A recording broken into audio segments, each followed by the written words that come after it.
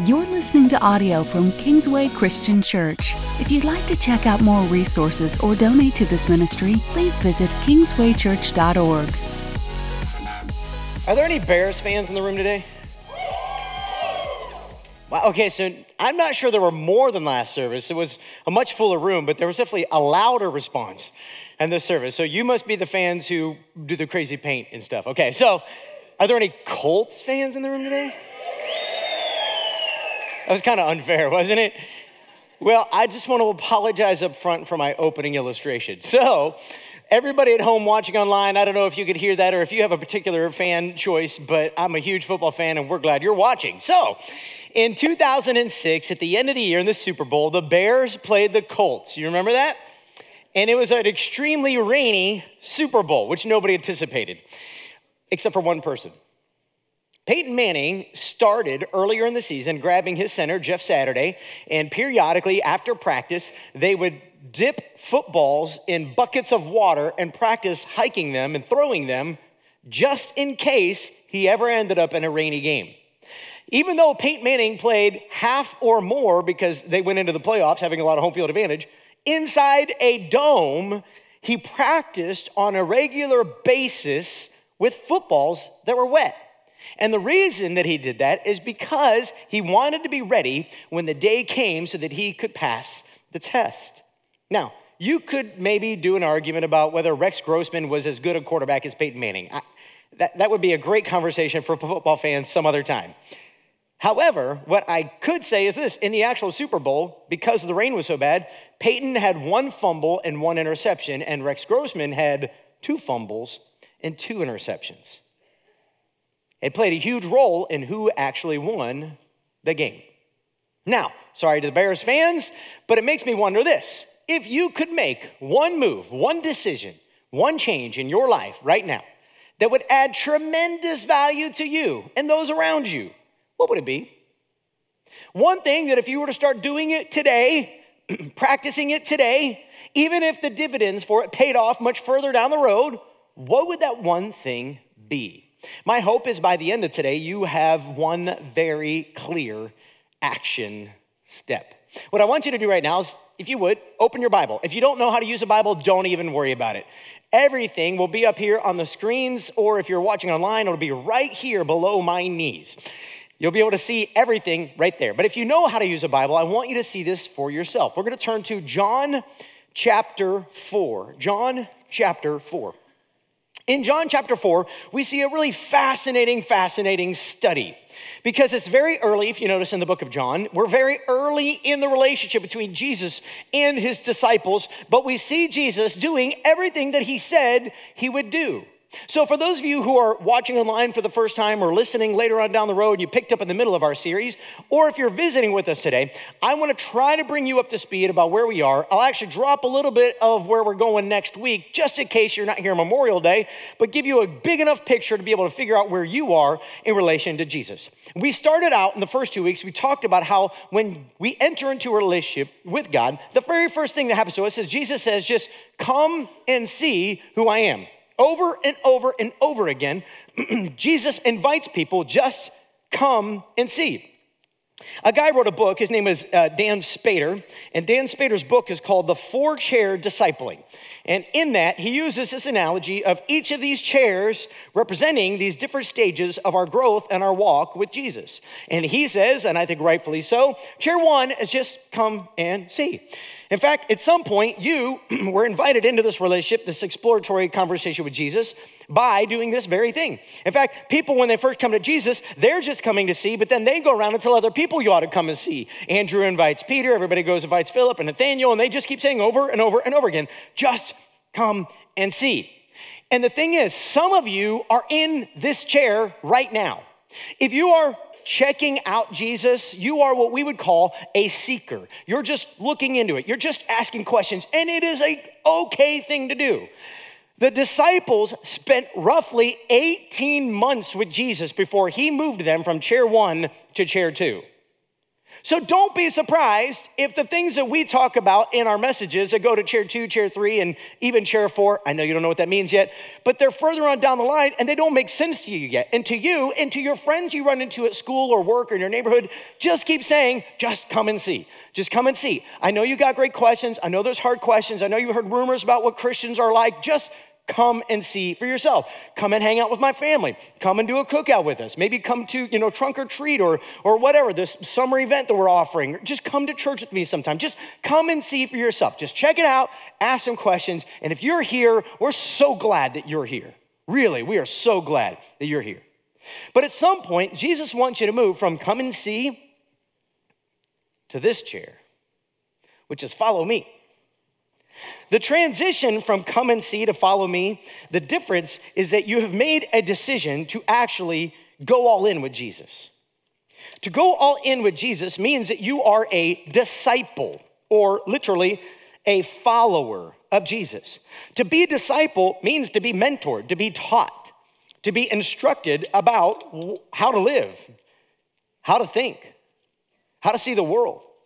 Now, to go from come and see to follow me is a process that gets transitioned in your heart. And that transition begins when you step up and say, I'm going in with Jesus. Now, the way we mark this decision here at Kingsway is we mark it through baptism. Now, we don't sprinkle here at Kingsway, but I couldn't get enough water up on stage to make the point. The transition from come and see to follow me is when you say, okay, God, I don't understand everything there is to know about you, but I've seen enough to know that I'm gonna bet my life on you. I'm gonna literally trust you with my heart, my soul, my mind, my strength. The Bible says that we do this by repenting. And what the word repent means is to turn. So when I come to God, I don't have to have it all figured out. I don't have to have all the answers. I don't have to have everything cleaned up. I come and see Jesus, and the moment I'm convinced that he is the Son of God who died on a cross and rose from the dead, I then mark that decision by saying, okay, here I am, God. And when I do that, I take what I call a position of repentance to God. What that means is, God, I don't know everything that needs to change about the way I live and think and see the world, but I trust you. I'm here to tell you right now, I'm 42 years old. I've been a pastor 20 years. Did I just say how old I was allowed? I'm 29 years old for the 13th time. And there's still things that Jesus reveals to me, usually through my wife, that needs to change about me. Wasn't as funny as I thought it was. But anyway, you don't know yet everything that God wants to change about you. Your only decision at this point is, I trust you, God. So whatever it is you want to do in me, I'm here. I'm here. But the thing is, God doesn't intend to leave you here. Remember what he said to the disciples? The first disciples were fishermen. James and John, Peter and Andrew had a fishing business, probably worked together a lot of times. And when Jesus looked at them, he said, come follow me and I will do what? Make you fishers of men. Which only goes to show that Jesus is the king of terrible puns. I know you're fishermen, but follow me and I'll make you fishers of men. And I'm guessing the wink, like I don't speak Greek, but it's in there. If you read it, it's there. You're like, wow, that's a really bad joke. It gets worse. Stick around. Okay, so chair 3 represents when I am not just saved. That's crooked. That's gonna drive some of you nuts, isn't it? Is that better? Why is everybody doing that in the room? I don't know what's going on. The detailed people in the room need it straight. Okay. When we come from come and see to follow me to I will make you fishers of men, what we're getting to see is Jesus is changing our lives. He's on a mission from God. And the goal of that mission is to change us. Now, the beauty of this mission is that God is absolutely sold out to changing you. Did you know that? In fact, I used to keep this verse on my mirror. Paul writes, and I believe it's in Philippians, he says, he who began a good work in you will be sure to bring it to completion.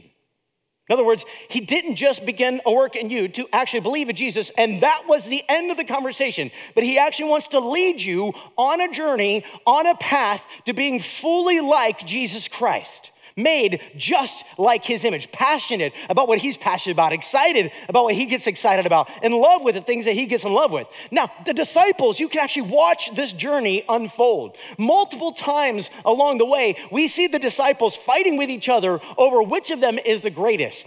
And more than once, they have this conversation. And one time, some of their mamas actually go to Jesus and say, hey, will you put my one son on your right and my other son on your left? And what that means is when you come into all your power, will you make sure that my kids are the most recognizable in the kingdom? To which Jesus keeps looking at them and saying, you have no idea what you're asking. Do you think you can handle the truth? I mean, it's not exactly what he said, but it's pretty close, because what he's trying to get to is you don't realize when you are fully made into my image, you won't care about position and power and money and influence anymore. Now you'll care about making men and women and children just like me. And to fully blow their minds, John chapter 4. In John chapter 4, he takes them into the heart of enemy territory. Here's what I mean by that. John chapter 4 takes place around a very important well that's in a town controlled by the Samaritans. There's no great comparison for me to tell you, like, think of the Samaritans like this, but if I were to name a people group in the world today, and I were to mention whatever it is, their thing, their struggle, their whatever it is, their religious belief, whatever it was, their nationality, if I were to name it, you immediately would start having a monologue in your head. You know what I'm talking about? Oh, those people, the problem with those people is they could, you know what, that person, that people group? If I were to say that, whatever that word is, for you, that's how the Jews thought about Samaritans. In fact, Jewish people hated and despised Samaritans so badly that they would rather add tons of time and miles and travel and expense to their trip to travel all the way around the town of Samaria to avoid going through Samaria. Jesus does the opposite. And notice we're in John chapter 4, which means we're really early in the story. The disciples are all at different places. They've definitely moved from come and see to follow me, but they're probably teetering back and forth between these two chairs. They understand what Jesus said to them, but they don't understand how it plays out. And we actually see this at other points in the Gospels when some of the disciples are like, Jesus, you want us to call down fire from heaven and destroy those Samaritans? And Jesus is like, guys, what? Like, that is not what we're doing here. And he's showing it to them in John chapter 4. In John chapter 4, Jesus pulls up to the well, middle of the day. It's hot. You don't go to the well in the middle of the day when it's hot. You know why you don't? Because it's hot. You go to the well early in the morning. You go to the well later in the evening. You don't go to the well and do hard work where you have to travel to a well and travel back with the water in the middle of the day. But here we find Jesus in the middle of the day at the well. And the disciples have gone off to pick up food because everybody's hungry. So they're going off to wherever they went off, and Jesus is by himself, and there's a woman there at the well. Jesus begins a conversation with her. He's inviting her into a come and see relationship with himself. And he says, would you get me some water from the well? Now, when this conversation first begins to take place, there's two things to note. Not only do Jews and Samaritans hate each other, no Jew would speak to a Samaritan, but he's also a man. And a man in that culture wouldn't have spoken to a woman. It would have been culturally inappropriate. So we have a Jewish man, and not only that, but a rabbi, a teacher, speaking to a woman who's one of them. And Jesus just looks at her and says, would you get me a drink from the well? To which then they start to spar back and forth this conversation where she is constantly, because of her shame in life, trying to keep Jesus at bay. You know what this looks like, right? Have you ever had somebody talk to you about something that you don't want to deal with, and so you change the subject? You maybe verbally attack them. You avoid them. That's what she's doing. But Jesus won't let her get away. So she starts to ask him hard spiritual questions. And he says, listen, if you knew who you were talking to, you'd be asking me for water. Because the water I would give you, you'd never be thirsty again. To which she starts to kind of get a little bit snippety with him. She's like, oh, well, tell me where I can find that water. because apparently you think your water's better than the water that comes out of Jacob's well, which is a huge deal in the Hebrew culture, goes all the way back to the book of Genesis. Like, this is a big deal. And Jesus looks at her and says, you don't have any idea what you're talking about. Here, go get your husband. We'll talk to him. And she goes, I don't have a husband. And he said, very good, you're right. In fact, you've had 5 husbands, and the man you're with now, even he's not your husband. And she goes, what? And she says, how do you know that? In fact, she goes, I can see that you're a prophet. In other words, you must have spiritual insight, because even the people in my hometown don't know that, and you're clearly a Jewish man, and you clearly are something special. I get that. You must be a prophet. And Jesus says, no, it's bigger than that. And she says to herself, says to him, well, I know this. The Jews say this. The Jews say that one day when the Messiah comes, he's going to do these things. And Jesus says, you have no idea. You have no idea. I am the Messiah. Then look at the conversation. John chapter 4, verse 28. Then leaving her water jar, the woman went back to town and said to the people, come and what? You see it? Come see a man who told me everything I ever did. Could this be the Messiah? They came out of the town. They made their way toward him. Meanwhile, his disciples urged him, Rabbi, eat something. But he said to them, I have food to eat that you know nothing about. Then his disciples said to each other, could someone have brought him food? Now, if you've been a Christian for any length of time, you've heard this story. We giggle at the disciples. Like, the disciples, they're afraid to say it to Jesus because they've been made to look silly so many times by not understanding what Jesus is up to that they're afraid to ask. So they just look at each other like, hey, did he have some bread shoved in there? Like, maybe somebody else gave him food. Did you see somebody else give him food? Like, Jesus, we got food for you. You sent us off to get food. Like, yeah, I've got food to eat. It's not that, though. What are you talking about? Well, Jesus clarifies for them. Look at the next verse. My food, said Jesus, is to do the will of him who sent me and to finish his work.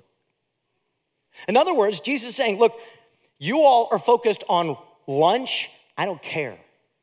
This is the same guy who spent 40 days not eating or drinking in the wilderness while he's being tempted by Jesus. He's letting him know, look, I got bigger things. I got bigger fish to fry. Just thought that one. Haha. No? Okay. I got bigger things going on than food. Well, what is that, Jesus? Aren't you hungry? Guys, I'm being fed. Well, how could you be fed? Because I'm doing everything the Father has asked me to do. And when you get to where I am, you'll feel the same way. Do you get the implication?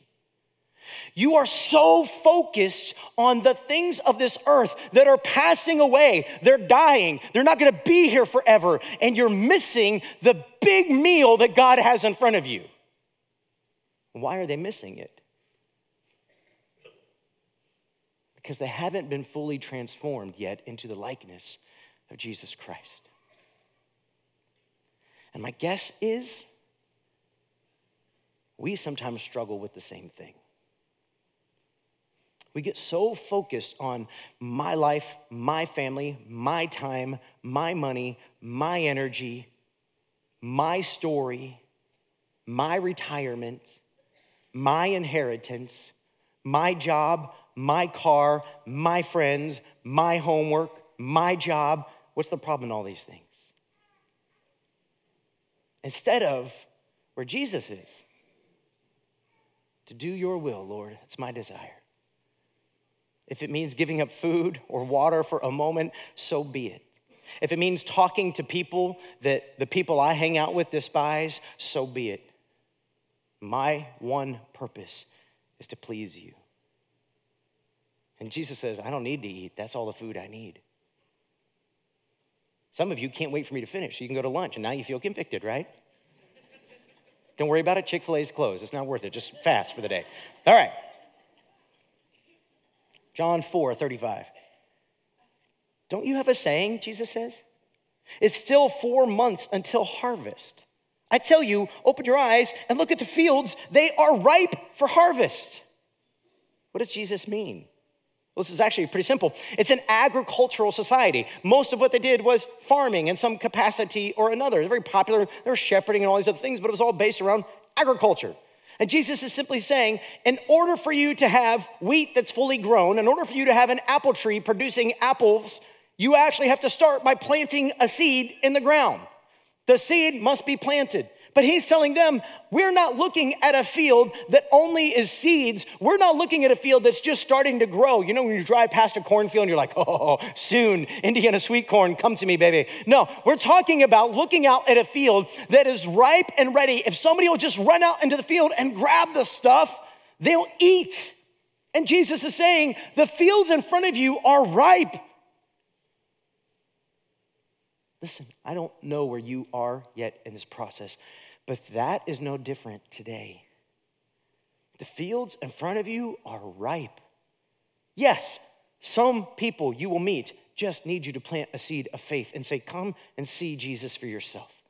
Let's just open a Bible together. Let's just hang out together. You'll see I'm not as weird as the trolls on Facebook tell you that I am.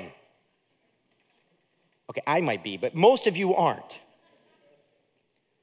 Just come and see for yourself.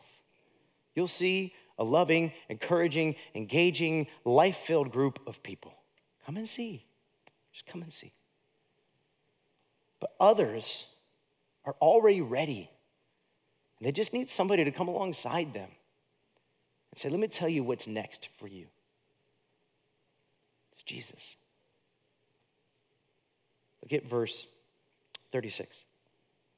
Even now, the one who reaps draws a wage and harvests a crop for eternal life, so that the sower and the reaper may be glad together. Thus the saying, one sows and another reaps, is true. I sent you to reap what you have not worked for. Others have done the hard work, and you have reaped the benefits of their labor. This is really simple. What Jesus just said is, I'm sending you out to simply gather in the fruit. The reason I can have a conversation with a Samaritan woman at a well and it's going to produce fruit, just stay here and watch for a little while, is because others have actually gone ahead of us and invested and are ready. We just have to have spiritual eyes. If we would open our eyes, stop judging, stop condemning, stop saying, no, not that people, and start loving and start living in a way that says, I believe that Jesus does change hearts. Jesus puts lives and marriages and families and people back together. If I would start living my life that way, I could actually be a part of those reaping the harvest. And when I do, all of heaven will join me in rejoicing that I have invested my life in that way. That would be powerful, wouldn't it? Yeah, you can clap for that. Verse 39. Many of the Samaritans from that town believed in him because of the woman's testimony. What? This woman just went from come and see to follow me. She's already making fishers of men. This happened in like a day. He told me everything I ever did, she said. So when the Samaritans came to him, they urged him to stay with them. And Jesus stayed with them 2 days. That was all that was needed. And because of his words, many more became believers. They said to the woman, we no longer believe just because of what you said. We now have heard for ourselves, and we know that this man really is the Savior of the world. Do you know why his message took hold so quickly in the lives of the Samaritans? Notice here, it doesn't say that he did a bunch of healing. It wasn't the miracles that drew them to him. Do you know what it was? It was his love. The other Jews were so busy judging. It was Jesus' presence to accept them for where they were, not for where they needed to be, that allowed them to trust him and look into what he was saying and believe. Oh, to have a church like that. There's a man in our church, he's a good man. His name is Tom. He's been here many, many years. And Tom went through a hard season in his life, a season of doubt and wrestling, falling away. And he's been on this slow climb back towards God. And Tom recently sat down and we got to interview him. We kind of compiled his story to share with you. And Tom has 3 daughters, all of them serving in various capacities Jesus. One of them married a pastor from a church down in Kentucky. And recently that pastor, son-in-law of his, gave him this book. I don't know how well you could see this. It's called 4-Chair Discipling by Dan Spader. And he said, there we go, look at that. And he said this book revolutionized his thinking. It revolutionized the way he saw God and the way he understood what God was doing in his life and in his world. What I wanted to do was just share Tom's testimony with you before I finish up today. Take a look. I became a Christian back in 1977. It was February. I had a baby daughter that was going to be born the next month. And I decided, my wife had talked me into going to church a couple times, which was the first time in my life I'd been in a church. And, this Jesus sounded kind of good and sounded kind of important and sounded like, that sounds like a good spot for me to go to. So one Saturday afternoon in February in 77, the preacher from a church came over and talked to me about it. And he said, well, maybe Sunday we can baptize you. I said, well, Sunday, let's go now. So this is this important, we ought to just do it. So we went to the church. I was baptized into Christ, accepted him. But after that, I was kind of just set out there. Everybody was happy for me. Everybody said, oh, wow, great, great, great. But nobody took me underneath their wing and said, hey, as a Christian, this is what you need to do. This is what you need to learn. This is how you need to grow. This is what grows you. This is what makes you strong. This is what gives you the ability to stand with Jesus, Saved, yeah, I was saved, but I was just kind of there then. I mean, it's just like you move from over here needing Christ to over here accepting Christ. And that's kind of where it stood for a while. I didn't know what I was supposed to do. I used to be really on fire. I used to work around Kingsway all the time. I led a drama group, and we took them on tour in the summer around the country. And I was a youth coach. I taught what used to be called King's Clubhouse, which was 3rd through 6th grade church during church time.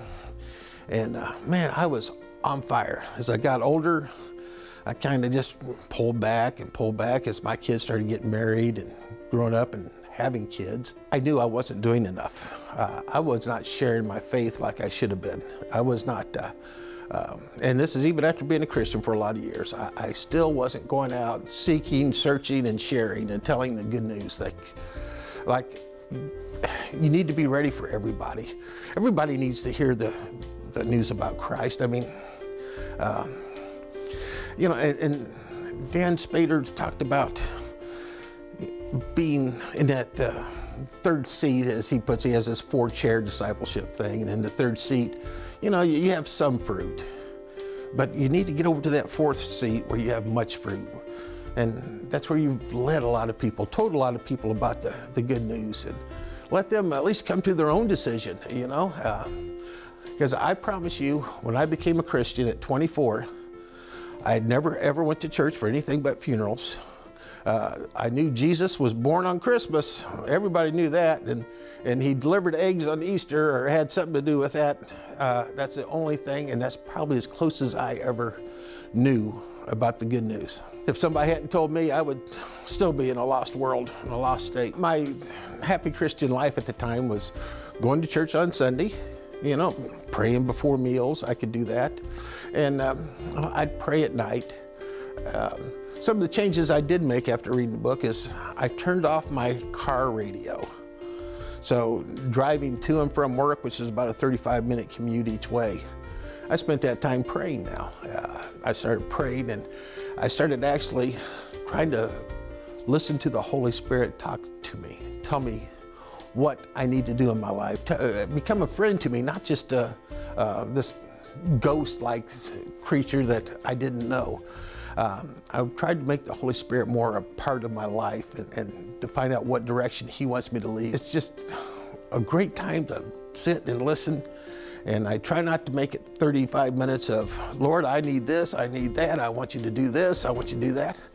I want it to be kind of fellowship, and then I pray, Lord, you tell me who I need to talk to. You lead me to where I need to be. You tell me, Lord, this guy over here, he's hurting. I don't know this, but you do. Tell me what I need to say. And I got to where I was trusting Christ for the Holy Spirit to put the words in me that I need to share with people. I'm just nothing but a normal man, saved by the grace of God through a lot. I mean, I'm either high or low, but I do know the truth. I can't go back and change any yesterdays, but I can work for tomorrow. And Tom did a great job. John chapter 15, verse 16 says this: "You did not choose me, but I chose you, appointed you, so that you would go and bear fruit that will last. And so that whatever you ask in my name, the Father will give to you."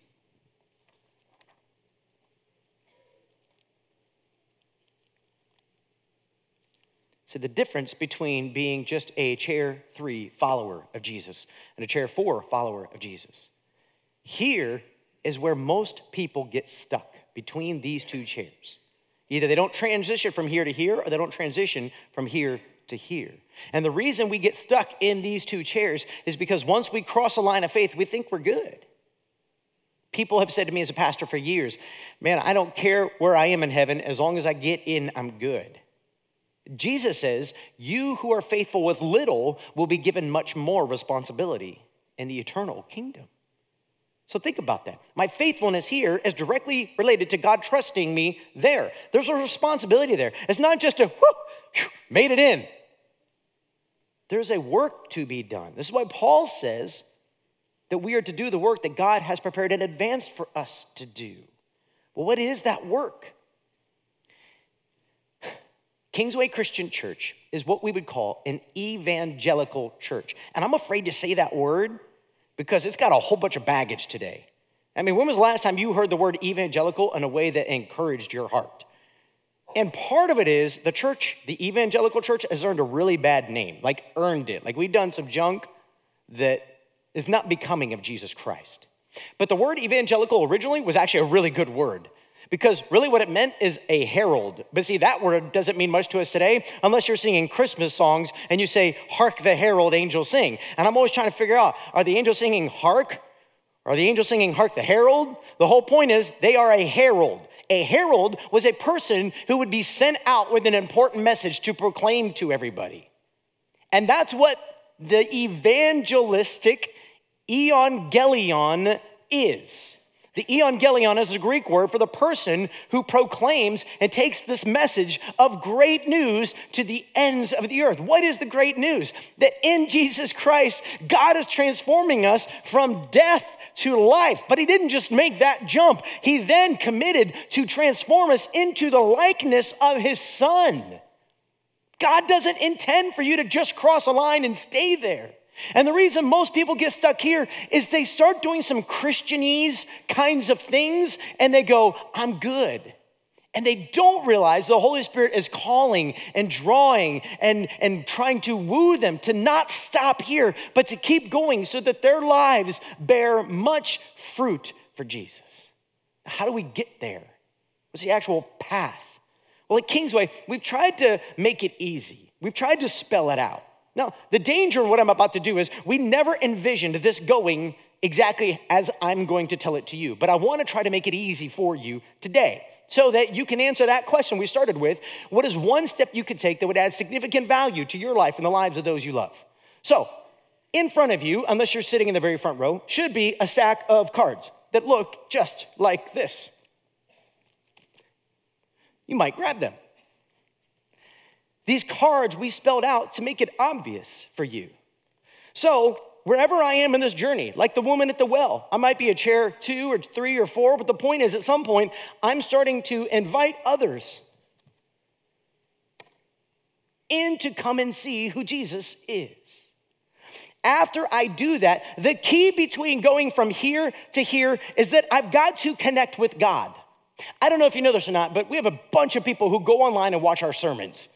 Because people think that apparently our worship and our coffee and the messages are pretty good. So people will come to church at Kingsway on a Sunday morning and they will connect with God through a Sunday morning platform. And that is huge for them. But I can tell you this, if you only stay at connecting on Sunday morning and you never go any further than that, you will stall out in your faith. And in fact, at some point, you will actually abandon your faith. True story. Because if your faith is only fueled by your connection to God through whatever I teach or whatever Rhett leads us in worship in, you will never become the person that God envisioned you to become. Which is why we say connect is not just with God, but connect is with other people. In order for you to get to where you need to be in your faith, you're gonna need the Christian community coming alongside you. Because the Bible says that as iron sharpens iron, so does one man sharpen another. And the same is true for women. The point is, I need sharpening forces in my life to call me out, to point me in the right direction, to encourage me in my faith, to challenge me to step into hard things. And that only happens when I connect with God by connecting with others. But not just that. At some point, if I'm going to become like Jesus Christ, then in this world, I'm going to have to serve like him. The transition from here to here, forget there for a minute, is that I'm beginning to see that this world isn't about me. That more cars, more houses, more fun, more vacations, more clothing, it's not going to fulfill me. That at some point, if I want to be like my Heavenly Father, then I have to sacrifice on his behalf. Which is why we've been calling a bunch of you to serve and get plugged in to the church.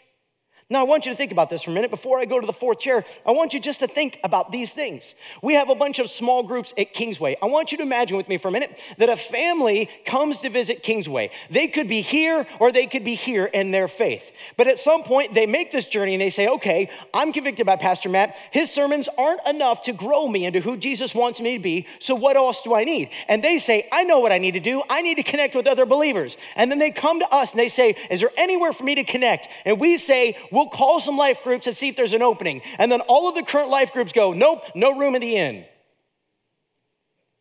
Because that's sometimes what happens. Or a group gets together and they love each other because they've been together now for 2 years or 3 years or 4 years or 5 years. And they say, you know what? We just don't want to multiply our group. We just love being together. And essentially what happens is we never progress to the point where we are now bearing much fruit and multiplying ourselves because we never give anybody else the opportunity to receive what God has given us. And I know some of you are feeling convicted because some of you have been wrestling for a while like, how do I take what God has given me and multiply it out beyond? But then what happens is people show up at a church our size and they go, well, they don't need me. You know how many thousands of people are there every single Sunday? And yet every year we do a serve drive and every year it ends and every year there's massive needs, every year. And we're on the phone, we're calling people and going, man, we need more people, we need more people. But you know what? Even bigger than the fact that we need some of you to we need all of you to step into serving, you need it. You will never become the person that God has intended for you to become if you never find a place to give and to serve from your heart. Never. In fact, I hope this analogy doesn't offend anybody. I used it last service, and I'm just going to take a chance and ask for grace up front, okay? If you were to meet a 55-year-old man living in his parents' basement, and he refuses to get a job, he refuses to get a family, he refuses to get an education, and he refuses to pay rent, would you look at that man and say, way to go, buddy. You're living the life. Well, yeah, you probably would look at him and go, I don't know how you pulled that off, but well done. No, you would look at him and say, hey, dude, it's time to grow up. This is no different. If you have been a Christian for any length of time and you have never found a place to serve, it's like you're an adult who refuses to grow up. Think about that. And I get it. I'm going to remove excuses for a minute, right? So I'm asking for grace. I know. You're like, we're not bringing grace towards me. I know, but go with me here, all right? Sometimes we need hard truths. Think about this. You're busy, right? I know. We have business owners and teachers and lawyers and really busy people who serve every Sunday. And I want you to think about now when this person, this woman at the well, who's got all this baggage and pain in her life, and she comes to Kingsway, could you imagine the difference in her experience when she meets really busy people like her who can look at her and say, I'm so glad you're here today. Why don't you give me your kids? We're going to love on them. They're going to have a blast. You go take an hour and relax and hear from God. Here's a cup of coffee. It's really good coffee, actually. And we're so glad you're here. It's raining. Why don't you hop in my golf cart? I'll drive you up to the door. You can stay dry. You didn't plan on that today. We got you covered. Imagine what would happen to somebody like this who came in already afraid and anxious about what they would hear, and instead what they got over and over and over again was love, love, love, love, love. You're a 55-year-old man living in your basement, but love, love, love. Imagine what would happen. And I don't think it's fair to say that only Chair 4 people give. I don't think that's accurate. But I tell you this, the number one idol in America is money. And the reason is because we have it. You go to foreign countries where people don't have much money, it's a whole lot easier to give because I ain't got much of it. You come here and we have an abundance of it and we hold on to it tightly. And we don't fund the missions of the world. We don't fund the mission of the church because we're too busy buying another fill in the blank. And if you're feeling convicted by any of this, I hope it's because God is stirring in you. Because I don't need you to feel guilty. I don't need you to feel ashamed. I want you to see all that God dreams that you could become. So here, let me ask you this question again. What is one decision that you need to make that would add unbelievable value to your life or to those around you? Which one action do you need to take? All right, I'm going to go a step further. I want you to go ahead and grab the card in front of you that best represents that action. Go ahead.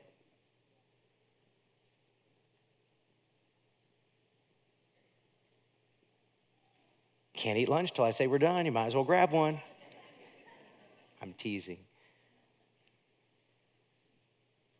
Now, I get it. You may need time. It took the disciples 18 months to go from here to here. But don't let that be the gauge, because it took the woman at the well a few hours. Some of you may need more time. That's okay.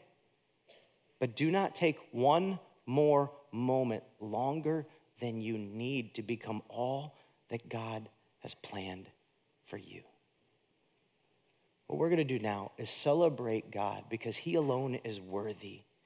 While we sing this song, if at any moment, because I've prayed all morning, the Holy Spirit would get your attention. If at any moment the Holy Spirit reaches out and he gets you and you just start feeling convicted, you reach out and you grab that card. You can go to our Connect Hub at any point. You could take all 4 of them and say, help me. I need to do all these things. I don't care. Take as many as you need. But you go to the Connect Hub and they will tell you how to fulfill it. Would you pray with me? God, I thank you for this church. God, I thank you. I'm honored, God, that this broken, imperfect man gets to lead this amazing group of people.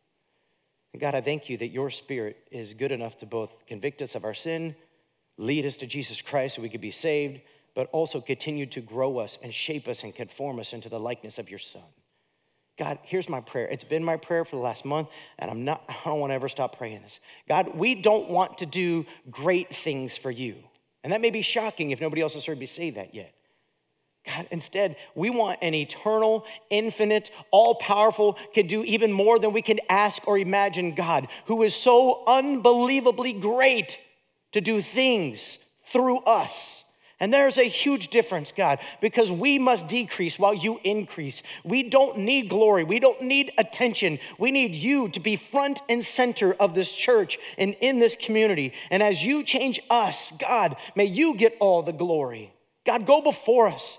Reach out to our friends and our neighbors. God, may your Spirit speak to us, teach us what to say and what to do, God, that we might pour out all that you've given into others, that we might see so many more join us on that last day when we stand before you and hear you say, well done, good and faithful servant. You've been faithful with a few things. Now let me put you in charge of many. And all God's people pray.